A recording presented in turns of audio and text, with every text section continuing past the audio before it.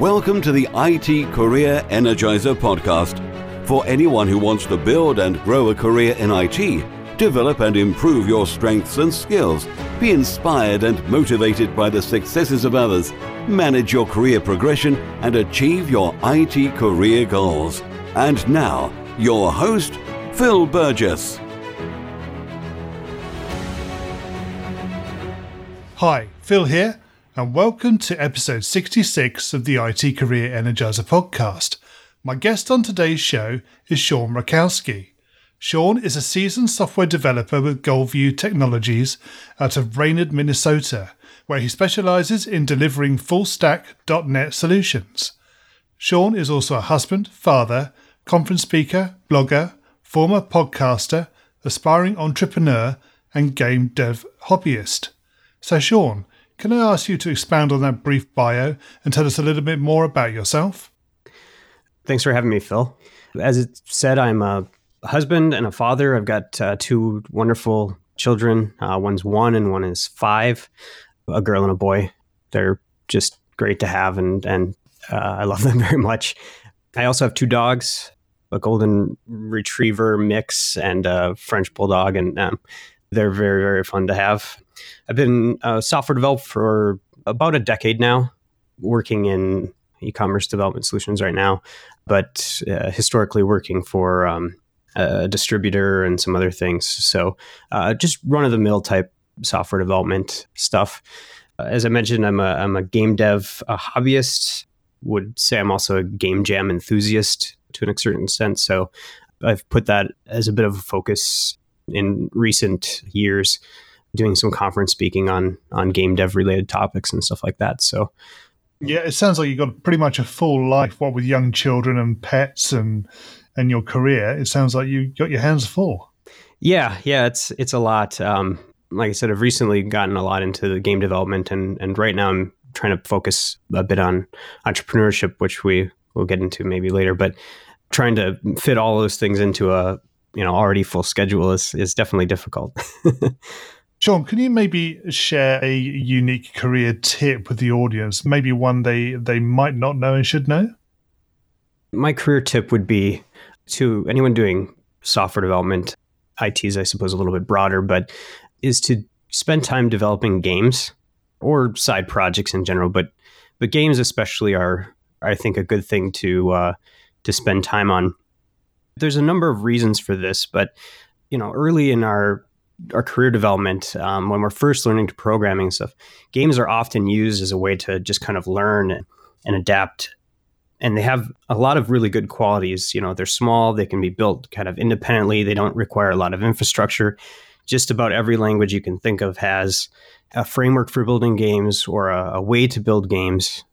And so after you kind of get through those early years, a lot of people kind of think, well, that was what I did early on, and I'm not going to develop games because there's not really a lot of value in that. But I've come to find that developing games opens you up to a lot of other disciplines and artistic endeavors that you can kind of combine with software development, which is something that I think is good for the soul and can be very, very good for your career.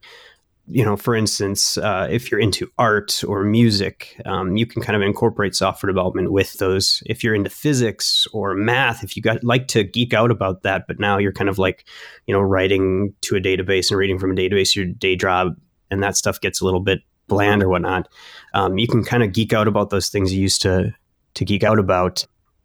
As far as your career goes, every time that you produce a game, you leave behind an artifact that somebody can actually, look at and inspect. And the reason why I think games are good in that respect is that one of the hardest things that I've run into with trying to put together side projects to maybe build a profile or a portfolio for your career is coming up with an idea of what to build.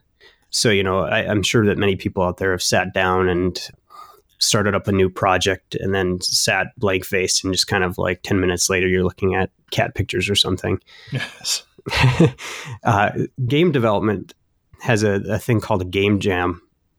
It's kind of like a hackathon where you build it over the weekend and, when you're done, you submit what you have and whatnot. And game development the people that do game development, they've built up a number of these events. There's just tons of them that go on. And those events give you opportunities to force your creativity because they're time boxed. You can kind of schedule them in.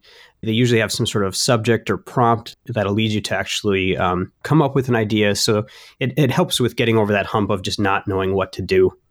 That's a lot of a lot of things mixed into that. But I just gave a talk recently at CodeMash about this in Sandusky, Ohio in January. And I think that it's probably an underutilized thing within professional software developers. So I don't know a lot about game development, I must admit, but it seems quite different in terms of the mindset of the people who do it and the way they think about solutions.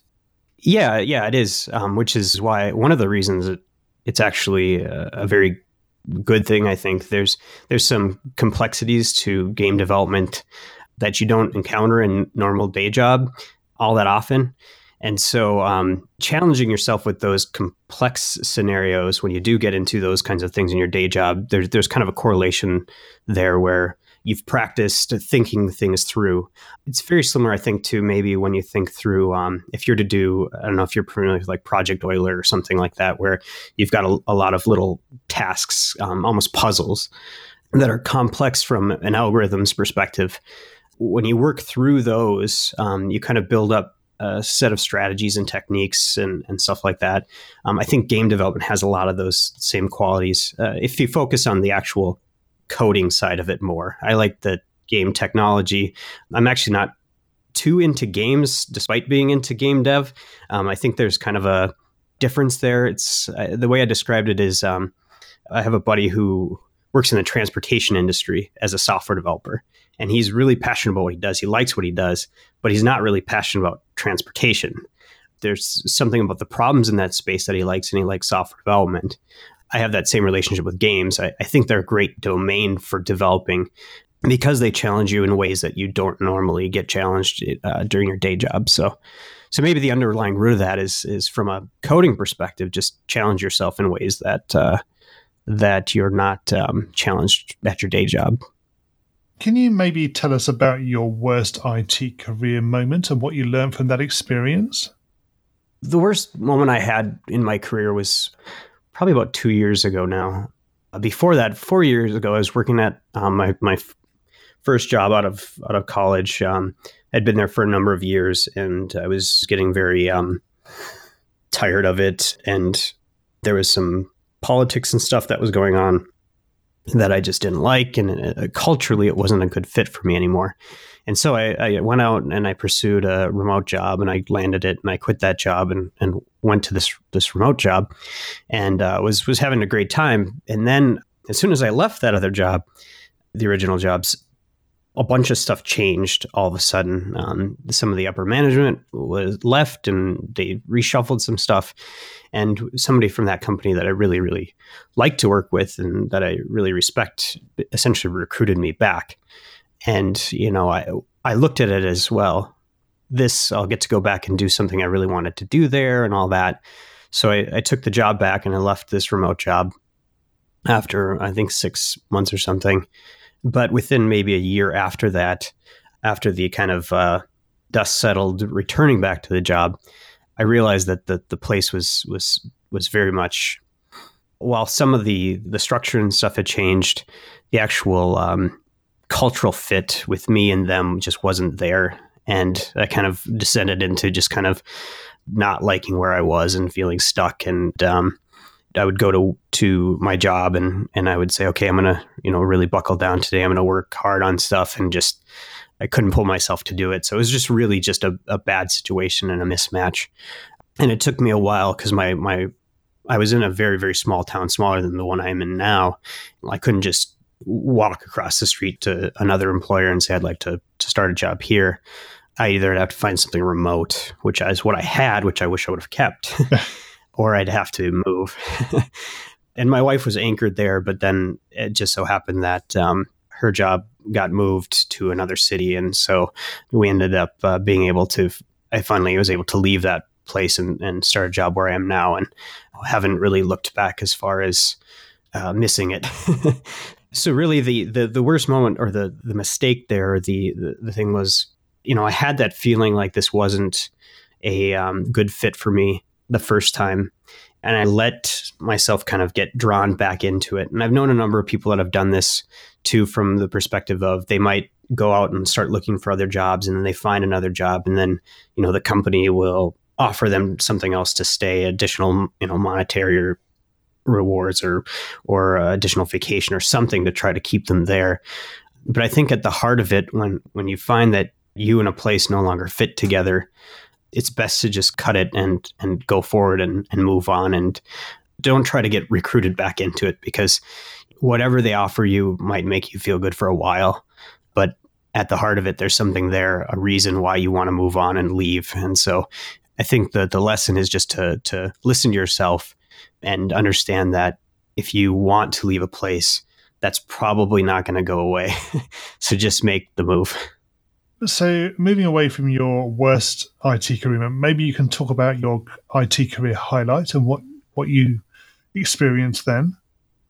This was difficult for me to think through, but I gave this talk at CodeMash in January, and it's called Game Development for the Uninitiated. I was telling the story, which started off to be about, well, you can make money creating games on the side, was part of it. So 8 years ago, I developed a game for the Xbox Live indie games, which was Xbox 360. It was the first kind of console to really open up so that any developer could just create a game and actually have their game on a console. And I decided one summer, as I was just starting my career, I'm like, hey, this is really cool. I can build a game. I can sell it. I'm going to get it made. So I spent that summer. I skipped some after work festivities and things, and I focused on trying to get this game developed. And so I did, and ended up releasing it. And it was kind of a terrible game. So it just kind of sat, and I collected money on it over the last 8 years, but I never actually reached the amount of money that it would take to get a payout. This last year, Microsoft actually shut down the Xbox Live Indie Games section. My understanding is that at some point in time, when their hamsters catch up, they're going to actually pay us out what it is. So I'll get $45 some odd. And what I think is cool about that is, hey, I built this game, and now it's going to buy me a case of beer or something, So, I've made a little money. But what's deeper, what was kind of more cool that I didn't realize about that scenario is that, so 8 years ago, it was closer to the start of my career, but I was doing mostly C and C++ development at the time, which is increasingly less marketable. But I used that experience. The game technology was C# and .NET. And during that experience, that's where I first pushed myself to learn C#, learn a different language. I started to also explore design patterns. And, I first came to understand command patterns and things like that. And previously that I had done mostly procedural style programming. I started to learn object-oriented programming more, and a lot of the concept starts to actually solidify. And so that experience that I spent, the game was kind of a side effect, but what I really gained out of that experience was this kind of movement towards something that would set a trajectory for my entire career.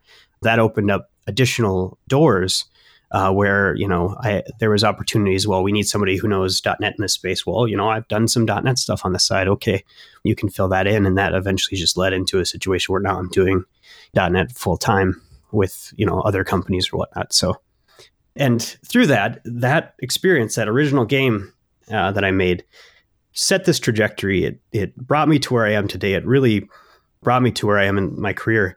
And now 8 years later, it's going to buy me a beer. And I think that's, I think that when I do get that beer, or just the idea of it is really what I think is one of the highlights of my career. So I think after 8 years, you've earned that beer. Yeah, I hope so. Although it was a terrible game. So I'm probably just getting pity money. So, right. But yeah, it did a lot for me. Okay, so moving away from career experiences, obviously people listening into the podcast may be early in their careers, and it'd be useful or good to know what your views on the future of the IT industry and careers in IT is. So one of the things that was kind of exciting that I like the idea of And I haven't read this book, but I think that it captures what my understanding of it is. There's a book by Eric Dietrich called Developer Hegemony. And like I said, I haven't read it, but I've listened to some podcasts where he's talked about the concepts, and I should probably read it. But the idea that developers are going to start to move into positions where and IT professionals are going to be in positions where they're actually kind of leading the conversations and doing analysis more and developing solutions as teams and as professionals, units. I'm not sure I'm describing it extremely well, but I had this thought that, the future in IT is that you'll have, as you've seen, people have moved more and more into contracting firms. You'll have a few partners that are all software developers or architects, that kind of role. You'll have apprenticeship going through those kinds of things, and they'll be brought into organizations to solve, major problems. This is already going on, but more of it in the future. So I think if you listen to maybe some of the stuff that Eric Dietrich has put together on the topic, and maybe read his book, which I should do. That kind of stuff I'm getting really excited about. So, okay. And we're going to go into the reveal round now. Are you ready for this? Sure. Okay. So what first attracted you to a career in IT? So when I was younger, I got into computers because a number of friends of mine, they did things called LAN parties where they would get together and play games. And as part of that, people would try to beef up their technology, their computers or whatnot. So I got into actually the computer technology side of it. At that point in time, we would have to network stuff together. It was really a microcosm of what you see in an organization. So that got me introduced to computer technology and interested in computer technology, but it didn't really lead me into. I started actually going to school for like computer repair or sysadmin type work. And that really didn't interest me too much. So I ended up going into philosophy. And I do have a degree in philosophy aside from computer science, which is probably not in my bio. But during college, though, I started going for philosophy. And I sat down and I said, well, what am I going to do for work when I'm done with this? And so I said, well, I like computers and I don't really understand what computer science is, but I'm going to take the intro course to it. And I know that there's jobs in whatever that leads to. And once I got through the first introductory CS1 course, I got through and I'm like, how is this ever not something I knew about? Like, this is exactly what I want to do. So then it was just no looking back after that. What is the best career advice you've ever received? Beyond career advice, maybe even life advice. When I was doing my podcast, I had a number of guests on, and I can't remember exactly who steered me towards this. It might have been Arthur Doler or Pavneet Sinsan. They're both people that I interviewed, who I'm sure if we wait long enough, if they haven't been on your podcast already, they probably will be. They suggest looking into meditation. At one point, when I mentioned my biggest career worst moment, at that point in time, I was really struggling with just how to handle the situation of feeling trapped and stuff like that. And they were talking about meditation and mindfulness specifically. And I started looking into that and what mindfulness is. And the thing is, it's really recognizing, when your inner self or your subconscious is kind of being allowed, and obnoxious and telling you got to feel anxious or you've got to feel a certain way, and recognizing that happens and being able to rationalize about it. And so I started looking into mindfulness meditation and things like that. And it's kind of evolved into the situation where now I'm much more conscious of when I'm feeling, let's say, angry, because, maybe somebody submitted a pull request with a design that just I think is not great or something like that. Or, I'm feeling like I'm not as good as other speakers or something. And I'm able to capture those feelings that I'm having and those thoughts I'm having and pinpoint them and realize that that's not exactly true, and that I can rationalize and get over things like fears and anger and emotions and stuff like that. So if you were to begin your IT career again right now, what would you do? So there's two things I would probably do. The first thing is I would probably actually skip out on college, getting the computer science degree, and just get into programming. Obviously, there's a lot of hurdles you have to overcome when you don't have, that credential. Luckily, I went to a university that was very inexpensive relatively in the US, so I didn't come out of it with like a lot of debt and stuff like that. Yeah. But I'm realizing that 2 or 3 years on the job or just working on side projects gives you a lot more than what you get out of that, unless you're endeavoring to get into university teaching or something like that, or you really want to tackle certain kinds of problems that require credentials. So that's one thing. The second thing I would do is immediately start looking into functional programming, which is something that I've become interested in lately, as it seems like most people in development side of things are recently. I think we've all gone long enough where we've dealt with things like null reference exceptions and not being explicit about what's returned, and trying to handle, like I said, in general, nulls and stuff like that. A lot of those problems I see just go away with functional programming, and it seems like it's just a better way to compose software. So, and it's on the far end of the adoption curve right now, so it's kind of climbing. And I think that's, if I was to do it right now, I would see that that's where I could probably carve out a niche at this point.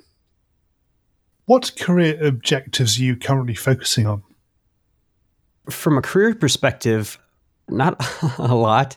I'm actually pretty content with where I'm at in terms of my career with software development and stuff like that. What I am trying to do, though, is to get into more entrepreneurial endeavors so that I can say that I'm not dependent on my career or my day job type stuff to support my family and things like that. So if I want to do software development, if I want to, stay with the company I'm with, if they go under for whatever reason, and I'm going to have a job, I'd rather be in a situation where I can say, I don't have to go immediately find a job, or I can choose to do this stuff, or I can take contracts based on interest or something rather than some sort of immediate necessity to just support my family. So my objective is then to become an entrepreneur and make side income. So that's what I'm working on right now. And what's the number one non-technical skill that has helped you in your career so far? It's probably I don't know if I would call it courage or fearlessness or something like that with regards to doing stuff like getting into public speaking or being on this podcast, for instance. Again, I'm not sure what I would call it, but I talk to a lot of people who are very, very nervous about these kinds of things. And, what if I make mistakes or I'm not as good as someone else or whatnot. And I do get those feelings too, but I don't get hung up by them. It's not something that's stopped me ever. And so whatever you would call that thing, I think that's helped me the most. Yeah, it's taking yourself out of your comfort zone and it's new experiences, isn't it, really? Yeah, being willing to embrace those new experiences and realize that, those are important and paramount to your growth and just overall to your happiness and stuff like that. So, Sean, can you maybe share a parting piece of career advice with the IT Career Energizer audience? I'd suggest everyone look into developing a mastermind group. And I'm not sure if you're familiar with what a mastermind group is, but are you familiar with it? Yes, go ahead, yeah. Mastermind groups, I think that the term was coined by Napoleon Hill in the early 1900s or whatnot. And essentially it's finding a group of like-minded people who are all striving to do something that you actually want to strive to do. And then meeting with those people regularly and holding each other accountable and, bringing new ideas and stuff to each other. There's a common phrase out there that you're kind of the average of the 6 people you spend the most time with. And so, having a mastermind group that is doing the things that you want to do and is interested in the stuff that you're kind of interested in, that you can draw on for advice. If you get 2 people out of your 6, that'll certainly elevate you towards what you're actually trying to accomplish. So I have one personally, and it's been a very positive thing in my life and in my career as a whole. So I belong to a mastermind myself, actually, to do with podcasting, believe it or not. Cool. Yeah, I actually, it's quarterly and I was there on Monday. So yes, I think masterminds are a great thing. Very useful. Yeah. I've actually Dave Rail and a guy named Derek Martin and we have ours tomorrow morning actually. So right, yeah. Okay. And finally, what's the best way we can find out more about you and potentially connect with you? The best way to reach out to me is on Twitter. I'm at Shwany, SHWANY on Twitter. I do have a blog out there, mylifeforthecode.com. 4 is FOR, not the number 4. I don't blog on that too often anymore. I've kind of refocused in doing kind of entrepreneurial endeavors that don't involve content creation. So, but occasionally I will post things on there. I'm also on LinkedIn and Facebook and all the other places. So wherever you find me, but Twitter is definitely the best place. Sean, thank you so much for joining me in the IT Career Energizer podcast today. It's been great chatting with you. Yes, it's been great. Thank you for this opportunity. My thanks to Sean for being my guest on today's show. You can find full show notes on the website at itcareerenergizer.com/E66. In next week's episode, I'll be talking with Dan North, originator of behaviour-driven development and deliberate discovery. If you haven't done so already, please remember to subscribe to the podcast in iTunes, Stitcher, or whichever streaming service you're using to listen. Thanks again for listening, and remember, if you're not growing your career, you're slowing your career. Have a great week. Thanks for listening to the IT Career Energizer podcast. To find out more about building a successful career in IT, visit itcareerenergizer.com.